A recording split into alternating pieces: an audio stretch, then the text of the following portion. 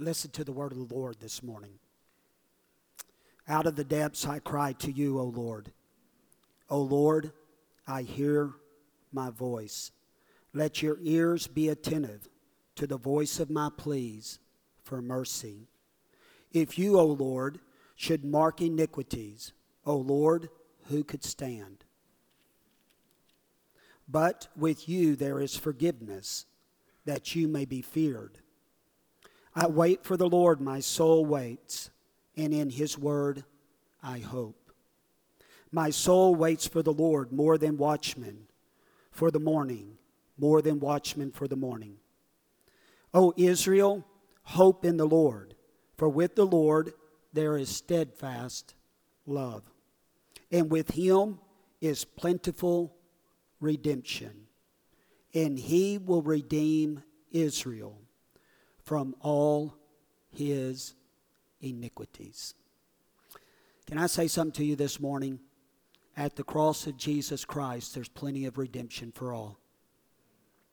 That is the 130th Psalm, the psalm that they just sang a part of to you this morning. And it is a cry, a plea from the heart of the psalmist that God would have mercy upon him. You know, the great news is when we cry out to the Lord for God to have mercy upon us and we humble ourselves in his presence, every single time God will pour out his mercy upon us. Isn't that so wonderful to know? You know, if there is anything that the cross screams this morning, it is this: paid in full, redemption for all. You can find redemption at the cross of Jesus Christ. If you've never met him as your Lord and Savior, I hope today will be the day that you will come to the cross of Jesus Christ and look up and see what it is that Jesus did for you when he hung there and he died. Paid in full, redemption that he offers for all of mankind. You know, one of the things we've been looking at in our church is the story of redemption as it unfolds in God's Word. We've had a beautiful or a wonderful opportunity to see that beautiful picture of God's redemption unfolding from the very beginning of time, from when Adam and Eve fell in the garden.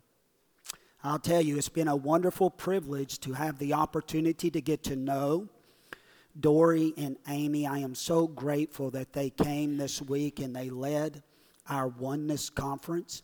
And it has been amazing. It has just filled my joy with heart to hear how God has restored their marriage. You know, that's the great news about the God we serve. He can take everything that is old and he can make it new if we'll only look to him. He can restore all things. He is a God of reconciliation, and he is a God of love. If you are going to Treehouse this morning, I see that they are waiting in the back for you. This is our children's worship, kindergarten through fourth grade. You can feel free at this time to be dismissed if you would like to do that. If you are remaining in here with me, please open your Bibles to John chapter 13. John chapter 13. So when you find your place in chapter 13 of the Gospel of John, you're going to want to put your finger on the 31st verse. In a few moments, we're going to begin reading there in that verse of Scripture. Now, once you have found your places, I want you to just look up at me this morning. And if y'all will permit me to do this, I'm just going to sip my water right here, all right? Hopefully, I won't knock that off in the middle of the service, okay? I know that we're walking by faith and not by sight when I put that right there, all right? But we're going to work real hard not to knock it out there in the middle of the service. So if you'll bear with me. So if you have your place right there, the 31st verse of John 13. Now, this is what I want you to do. Keep your finger there and look up at me. This is your opportunity to participate in the sermon part of the worship service, this is your opportunity. I want you to take out a pen and a piece of paper. Doesn't matter what you have, a pen and a piece of paper. You can find anything to write on, whether it's your messenger or whatever it is you have. And this is what I want you to do.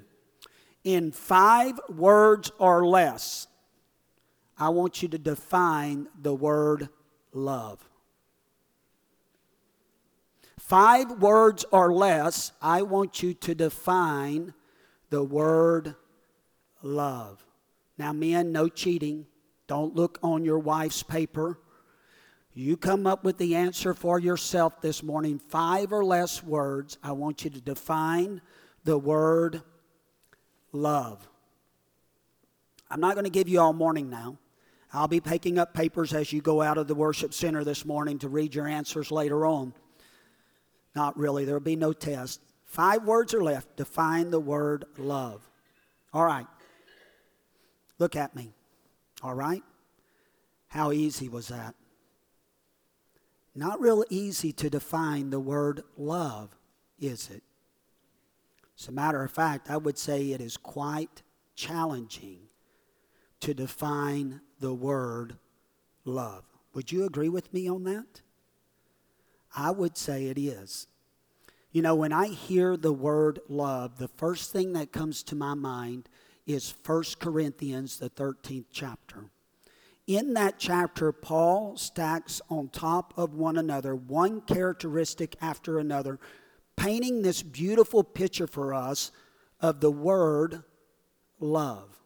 I am convinced that marriage hinges on a love commitment between 2 people. A committed love for Jesus Christ, and out of that committed love for Jesus Christ, a committed love for our spouse. Jesus Christ made this statement. He said, the greatest commandment is to love the Lord your God with all your heart, mind, soul, body. You know what he's saying essentially? He is saying, if you want to walk in a relationship with God, you have to have a committed love. And he says the second command is much like the first command. You are to love your neighbor as yourself. Listen to me this morning. It is utterly impossible to say as a follower of Jesus Christ, I have this deep, overwhelming love in my heart for God, but I don't love my neighbor. I don't love my spouse. I don't love the person that sits across the pew from me in the church. That is utterly impossible. It doesn't matter what they've done. Nowhere in that passage of Scripture is there an extra clause given, hey, you don't have to love your neighbor if they've done this to you. It doesn't say that. It simply says this is love. Love the Lord your God with all your heart, mind, soul, and body. Everything you got, a committed love, and to love your neighbor as yourself. My question for you this morning as a follower of Jesus Christ is this. How does your love look? How does your love look?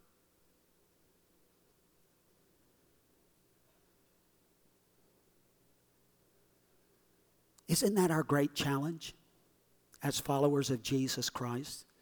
Is to love like Jesus loves? I don't think it is any mistake that we are in this passage this morning. I don't think God makes any mistakes at all. You know, we have been preaching verse by verse through the Gospel of John. There is no way I could have planned for us to be here on this Sunday. It is all by the hand of God. And the reason I believe we are in this text today is because God wants to teach us something about loving. As a matter of fact, I think that what he wants to teach us, he wants to teach us how to love Jesus style. What do you think? I think that's what he's wanting to teach us. So if you have your copy of your text or you have your Bibles, your device open this morning, find that verse 31. We're going to pick up where we left off. Listen to what it is that Jesus Christ said.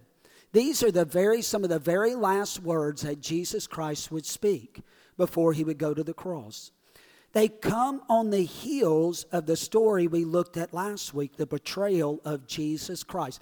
It is no mistake that Jesus Christ is going to teach his disciples about what it truly means to love. Think about it for a moment. He starts this text by washing their feet. Isn't that a beautiful example of service and love? Then he says, one of you are going to betray me. And then he identifies his betrayer as Judas, who was given the seat of honor at Jesus' table. What a beautiful picture of love. He honors the very man who would betray him. Isn't that amazing love? And then he comes here to this text before he goes into this great teaching about the Holy Spirit. And listen to what he says. When he had gone out, Jesus said, "Now is the Son of Man glorified, and God is glorified in him. If God is glorified in him, God will also glorify him in himself, and glorify him at once. Little children, yet a little while, and I am with you. You will seek me, and just as I said to the Jews, so now I also say to you, where I am going, you cannot come. A new commandment I give to you, that you love one another, just as I have loved you.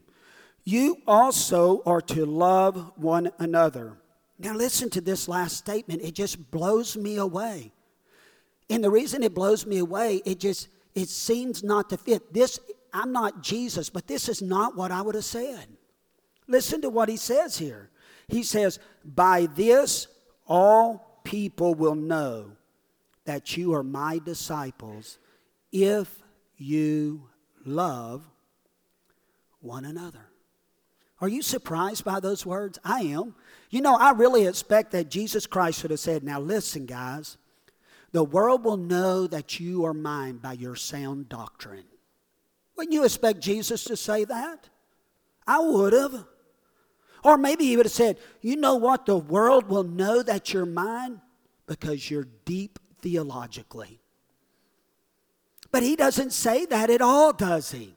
In this text, Jesus Christ says to his apostles, "Hey guys, this is what marks you as belonging to me. If you're truly a disciple of mine, you will love one another." It is an indication to the world that you truly belong to me is your love for one another. So the question we must ask ourselves today is, how does my love look?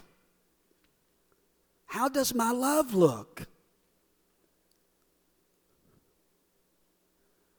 Am I loving like Jesus loves? Now, some people would walk away from this text today and they would say, well, what Jesus is really saying here is we need to love at all cost. But I would tell you that is not true. We do need to love. But I would remind you that Scripture clearly teaches us, and Paul made very clear this reference as he was writing a letter to one of the churches, we are to speak the truth in love. We should never love at the expense of truth. We should never water down the truth just for the sake of love. Real love will always be balanced with truth. Do you see what I'm saying? Because we live in a world today that wants to announce to us what Jesus said is love, love, love, love. And surely Jesus Christ wants us to love. I don't doubt that. But real love is willing to speak truth into a person's life in a right way. I love what Warren Wiersbe says about that verse of Scripture. Listen to his words. I just think he just hits it. Listen to what he says here. Love without truth is hypocrisy. And truth without love is brutality. Isn't that so true when you think about that? I mean, think about that for a moment. Love without truth is hypocrisy. It has no foundation. It has no meaning. It basically says, anything goes. Isn't that what it says? That kind of love? But think of the opposite of that. Truth that has no balance of love with it. Do you know what happens at that point in time? The Bible becomes a hammer that we beat people up with. Isn't that true? Do you see that? There must be a mingling of the two. The two must be balanced perfectly. So what I want to do this morning is I want to take the opportunity to introduce you to loving Jesus' way. And I simply want to make 3 statements to you about the kind of love that Jesus Christ speaks in this passage of Scripture. 3 statements that you'll want to write down today, all right? Number 1, real love is always costly. Real love is always costly. Now, I'm not speaking in terms of money. Now, I know some of you men would probably question that this morning, right? You would say, well, have you looked at the ring on my wife's finger? I'm going to tell you what, my love cost me a lot. But that's not what Jesus Christ is speaking about in this text, is he? No. Jesus Christ is speaking about real love being costly in terms of our lives. When I read earlier to you this passage of Scripture, did you hear the first 2 verses? 5 times in the first 2 verses, the word glorify appears. Now, if you're like me, you just have to take a step back and say, oh my goodness, that has to be important. Listen to the words of Jesus Christ. Now is the Son of Man glorified, and God is glorified in him. If God is glorified in him, God will also glorify him in himself and glorify him at once. It almost sounds like a broken record, doesn't it? It's like Jesus is saying, get the message is what he's saying to us. When I read these words and I look at this text, the first thing that comes to my mind is this: what in the world is Jesus speaking about? How is the Son of Man now glorified? If you remember to this point in the Gospel of John, if you remember over and over, Jesus Christ has pointed to his glorification in the future, hasn't he? Now, all of a sudden, in this passage, he speaks of it in the presence. Now is the Son of Man glorified. What has happened from verse 1 of chapter 13 through verse 31 of chapter 13 that Jesus Christ can now make that statement? Do you see it?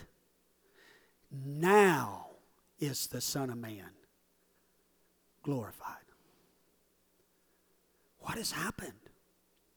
Well, I think the answer to that question is found in verse 18. If you have your Bibles, just roll up there to verse 18 and look with me. Listen to what Jesus Christ said. I am not speaking of all of you. I know whom I have chosen, but the scripture will be fulfilled. He who ate my bread has lifted up his heel against me. Jesus Christ is speaking about his death, isn't he? He's speaking about the betrayal that would happen in the following verses. Do you remember what took place there? Judas betrayed Jesus Christ. And now Jesus Christ, in the very next passage of Scripture, loudly announces to everyone that he heard, hey, now is the Son of Man glorified. Jesus is saying it is through my death that the Father and I have worked together to purchase your redemption. It is through my death that now the Father and I are glorified, is what Jesus is saying. On the one level, the cross is the epitome of humiliation and shame. There was no worse death than death on the cross. Think with me for a moment. I want you to picture in your mind Jesus Christ, beaten and battered and bruised, a crown of thorns on his head, stripped naked, paraded through the streets of Jerusalem, taken out to a hill outside the city called Golgotha, 2 nails driven in his hands, 1 driven in his feet, taken and placed up on a cross in display of all the world. I want to tell you what, you want to talk about the epitome of humiliation and shame. On your behalf and my behalf. Do you see that? But on the other hand, the cross is the epitome of the glorification of Jesus Christ and God. At the cross, Jesus, or God's full grace and mercy, His holiness, His justice, His righteousness is on full display before the entire world. The cross speaks of the glory of the Son and of the Father. The point is this: Jesus and the Father's love, as seen at the cross, was costly. I mean, think about it for a moment. There is verse after verse of Scripture found in the Word of God that speaks about the cost of love. I want you to just listen to a couple of them this morning. John chapter 3, verse 16, "For God so loved the world that He gave His only Son, that whosoever believes in Him shall not perish but have everlasting life." He gave, it cost. Ephesians chapter 5, verse 2, "Walk in love just as Christ also loved you and gave Himself up for us, an offering and a sacrifice to God as a fragrant aroma." It cost Jesus Christ.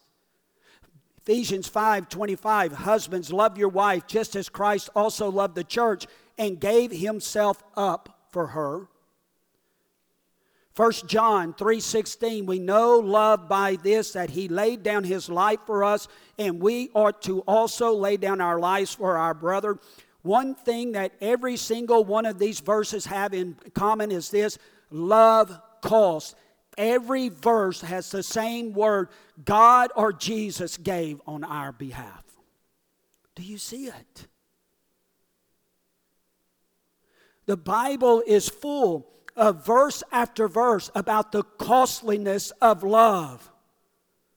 Very clearly seen in the life of Jesus Christ. What we see at the cross was an act of self-sacrificing love. It was costly, is what we see.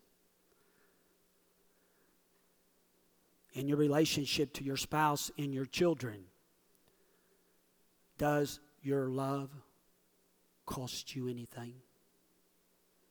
Is it self-sacrificing? What about your love for fellow believers? Is it self-sacrificing? Real love is costly. And I would say this to you this morning: the key to understanding the cost of love is found in one verse of Scripture. I want you to listen to it very carefully. It's a verse of Scripture that I have quoted to you a number of times. It's this: "I have been crucified with Christ, and I no longer live, but it is Christ who lives in me."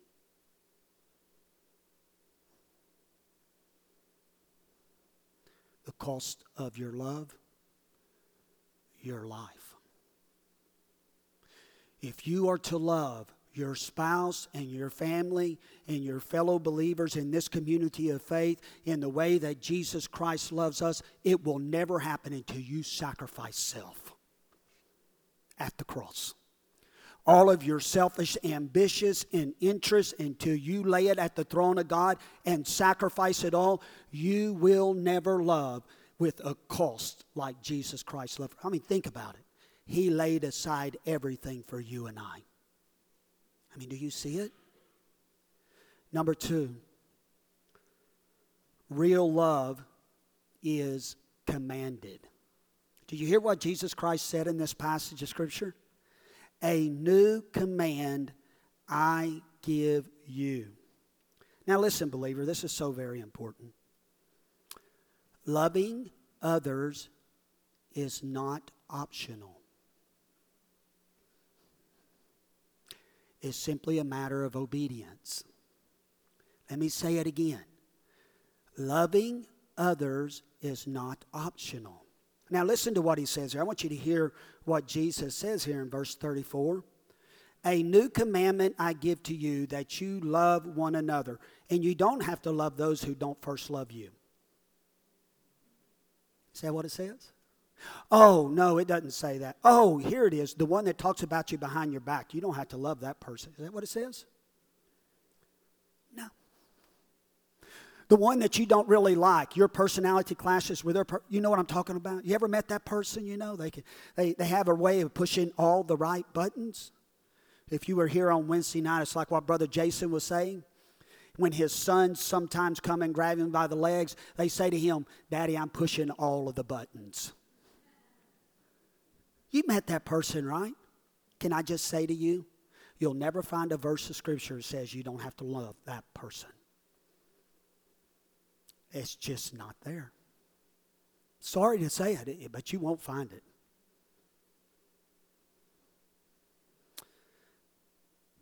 We are commanded to love one another. Now, when I read this verse of Scripture, I'm taken back a little bit by Jesus' words. You know why? Because he says, a new commandment. And I'm thinking to myself, really, Jesus? A new commandment? I mean, there's nowhere in the Old Testament we're ever told to love someone. This seems to completely contradict what we read in other places. Leviticus, the 19th chapter, and the 18th verse. The children of Israel are commanded to love their neighbor. Then, in Deuteronomy, the 6th chapter, verses 4 and 5, we have that great command given to the nation of Israel. Love the Lord your God with all your heart, mind, soul. With a committed love is what God is saying. And surely all of that could apply to our life. But then all of a sudden Jesus comes here and he says, hey guys, I want you to know, I'm going to give you a new commandment. I wonder what's going on in the minds of the apostles. I'm wondering if maybe back here they're whispering a little bit. Has Jesus Christ forgotten the Old Testament? Does he not remember what God can? Is this in the Old Testament? But Jesus Christ clearly says here to us, this is a new commandment. It doesn't mean that it's new in time.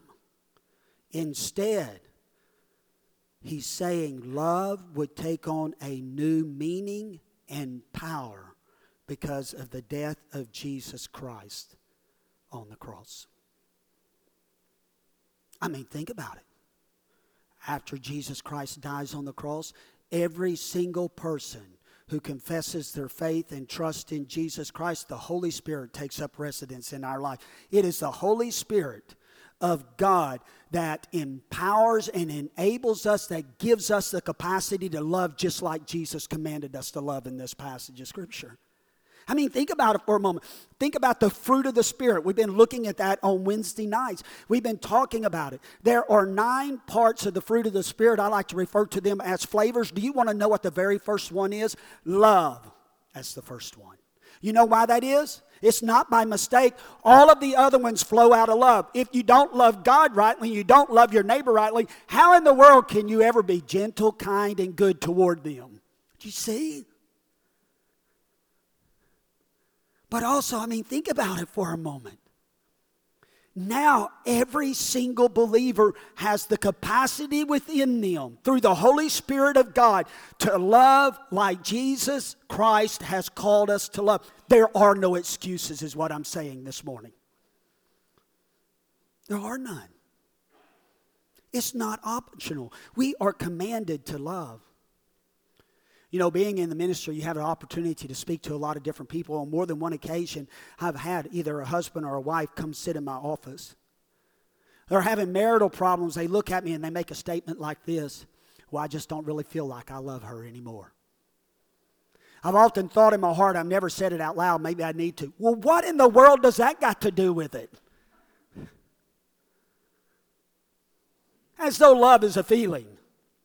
Love is not a feeling. Love is a commandment. It is a choice. It's not optional. Choose to love your neighbor. Choose to love that person in the church. Choose to love your spouse. That's what Jesus Christ is saying. Do you see it? Now listen, when we obey God's word and begin to love others sacrificially with a cost, feelings of love will follow.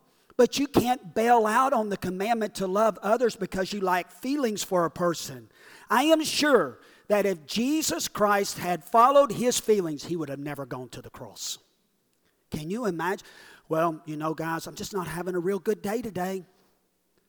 I just don't really feel like dying on the cross for the sins of the world today. I just think I'm going to stay in bed today. I'm not going to get up. I mean, think about it for a moment. Can you imagine basing love on a feeling? I don't know about you. My feelings are all over the map every day. And if you have children at home, yours are as well. You see what I'm saying? Can you imagine basing your love on that, a simple feeling? Now, I'm not saying that we don't have feelings toward. I'm not saying that love doesn't involve our emotions. That's not what I'm saying. But what I am saying is this. Love is a choice. You can choose to love or not to love. But listen to me carefully. Believer, it doesn't really matter what you say. God's word is very clear. You are commanded to love. That's the truth. Number 3, real love is a committed love. I want you to go back to this text. I didn't read all of the text earlier, but I want you to hear the end of this story. Simon Peter said to him, Lord, where are you going? Jesus answered them, this is verse 36, where I am going, you cannot follow me, but you will follow afterward. Peter said to him, Lord, why can I not follow you now? I will lay down my life for you. Jesus answered, will you lay down your life for me? Truly, truly, I say to you, the rooster will not crow until you have denied me 3 times. Now, it would be easy for us to approach the end of this passage of Scripture and focus on Peter's failure, wouldn't it? And we could extrapolate a lot of lessons from this text about the failures of Peter. I would say to you, what we see in the life of Peter is what we find in every one of our lives. It's this disease. We oftentimes think more highly of ourselves and we're further along in our relationship with the Lord than we truly are. Isn't that what Peter's saying here? Jesus, you know these other guys here, I'm going to tell you what, I'm not like a single one of them. When the going gets tough, I'm going to be with you all the time. I'll never forsake you. And you know what? Every single apostle forsakes Jesus Christ. But instead of focusing on the failures of the apostles, this is what I want you to see. I want you to focus on the commitment of Jesus Christ to his apostles. You know why? Never once does Jesus' love for his apostles waver. I mean, listen to the opening verse of chapter 13.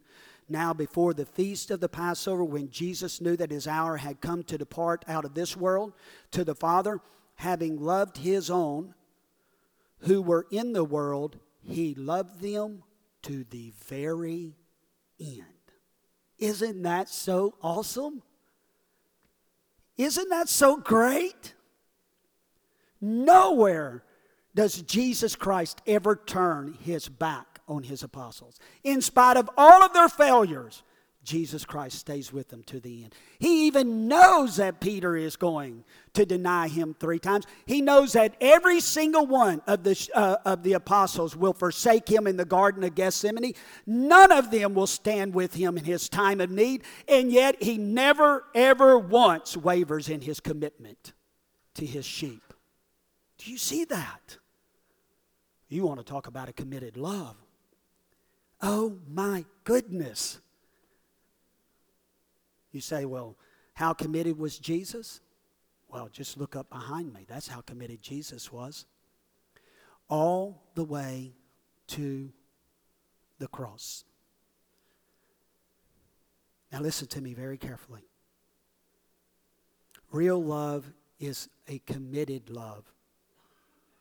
And a committed love always seeks the highest good for all people. I mean, think about it. Isn't that what Jesus Christ does? He has this great commitment to his apostles. And in his greatest hour of need, every one of them forsake him. Now, it would have been easy at that point in time for Jesus to have drawn the conclusion, well, I'm not going to go to the cross and die for a group like this. Oh my goodness, every one of them has forsaken me. But Jesus is committed in his love for the highest good of all people. You see, real love always seeks the highest good for all people. It never just focuses on self and what will this do for me. It always focuses on the other person and their higher good. That's the kind of love we are called to. A committed love that seeks the higher good of others. In closing, I want to share with you quickly what this means in a practical sense for all of our lives. Men, it means that we seek the higher good of our families by being the spiritual leader of our families. You know, the tendency of all of us men is this. I'm a man, so I can speak to you as a man. We minor on majors and major on minors. Isn't that the way we operate with our children?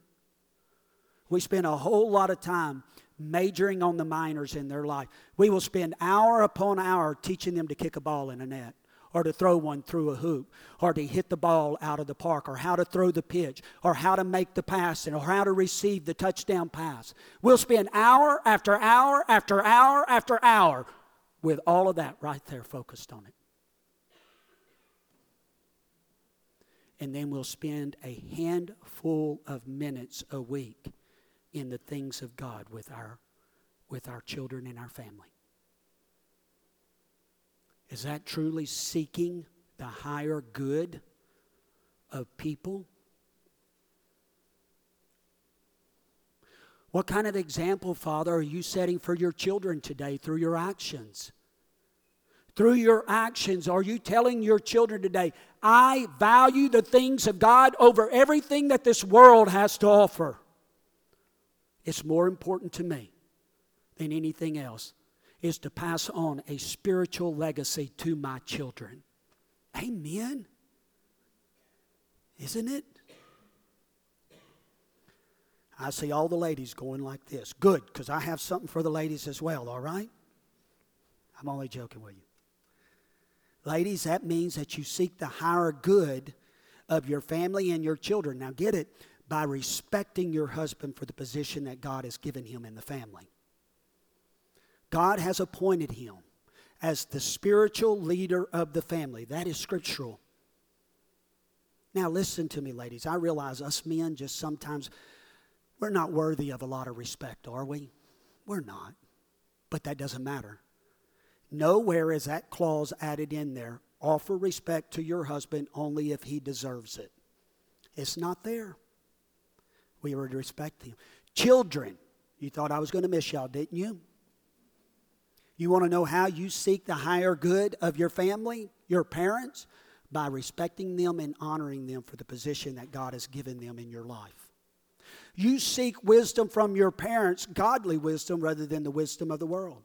When you're in a relationship with a young man or a young boy, you go to your parents and you allow the Word of God to navigate that relationship for you so that you'll understand and you can bring honor and glory to His name and you respect the position of authority that God has placed in your life with your parents. You see what I'm saying? Or how about this? We seek the higher good of people when we seek to work through conflict with another church member. rather than sitting in circles, holy huddles in the church house, attacking and assassinating one another's character. You see what I'm saying? We're seeking the higher good at that point in time. We seek the higher good for God's church by promoting unity and not disunity in God's church. You say, well, preacher, you're meddling. I know some of this is just speaking to me this morning. But I want you to hear me say this as I close. Real love is self-sacrificing. It is costly. Real love means walking in obedience to Christ. It is commanded.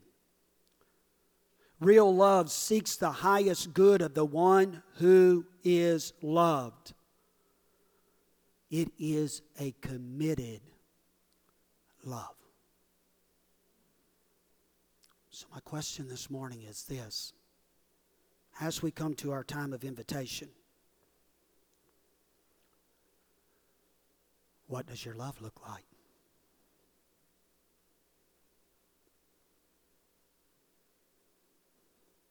What does your love look like? Father God, we thank you for the truth of your word today. We thank you for how your word speaks truth into our life and challenges us right where we're at. Oh, Father God, what a challenging message for all of us today. I know as I examine my own life, I could see so much room for improvement. See so much need for walking in the Spirit each and every day of my life, that He would give me the capacity. He would empower me and enable me to love like Jesus loved. What a powerful testimony to the world, Lord, when we love like Jesus loves. Father, if there's someone here this morning who has never entered into a love relationship with Jesus Christ, I pray this would be the time. You would draw them through your Holy Spirit unto a saving knowledge of Jesus Christ. We give you this time of invitation, Lord, and pray that you would have your way in our hearts and our lives. In Jesus' name we ask. Amen.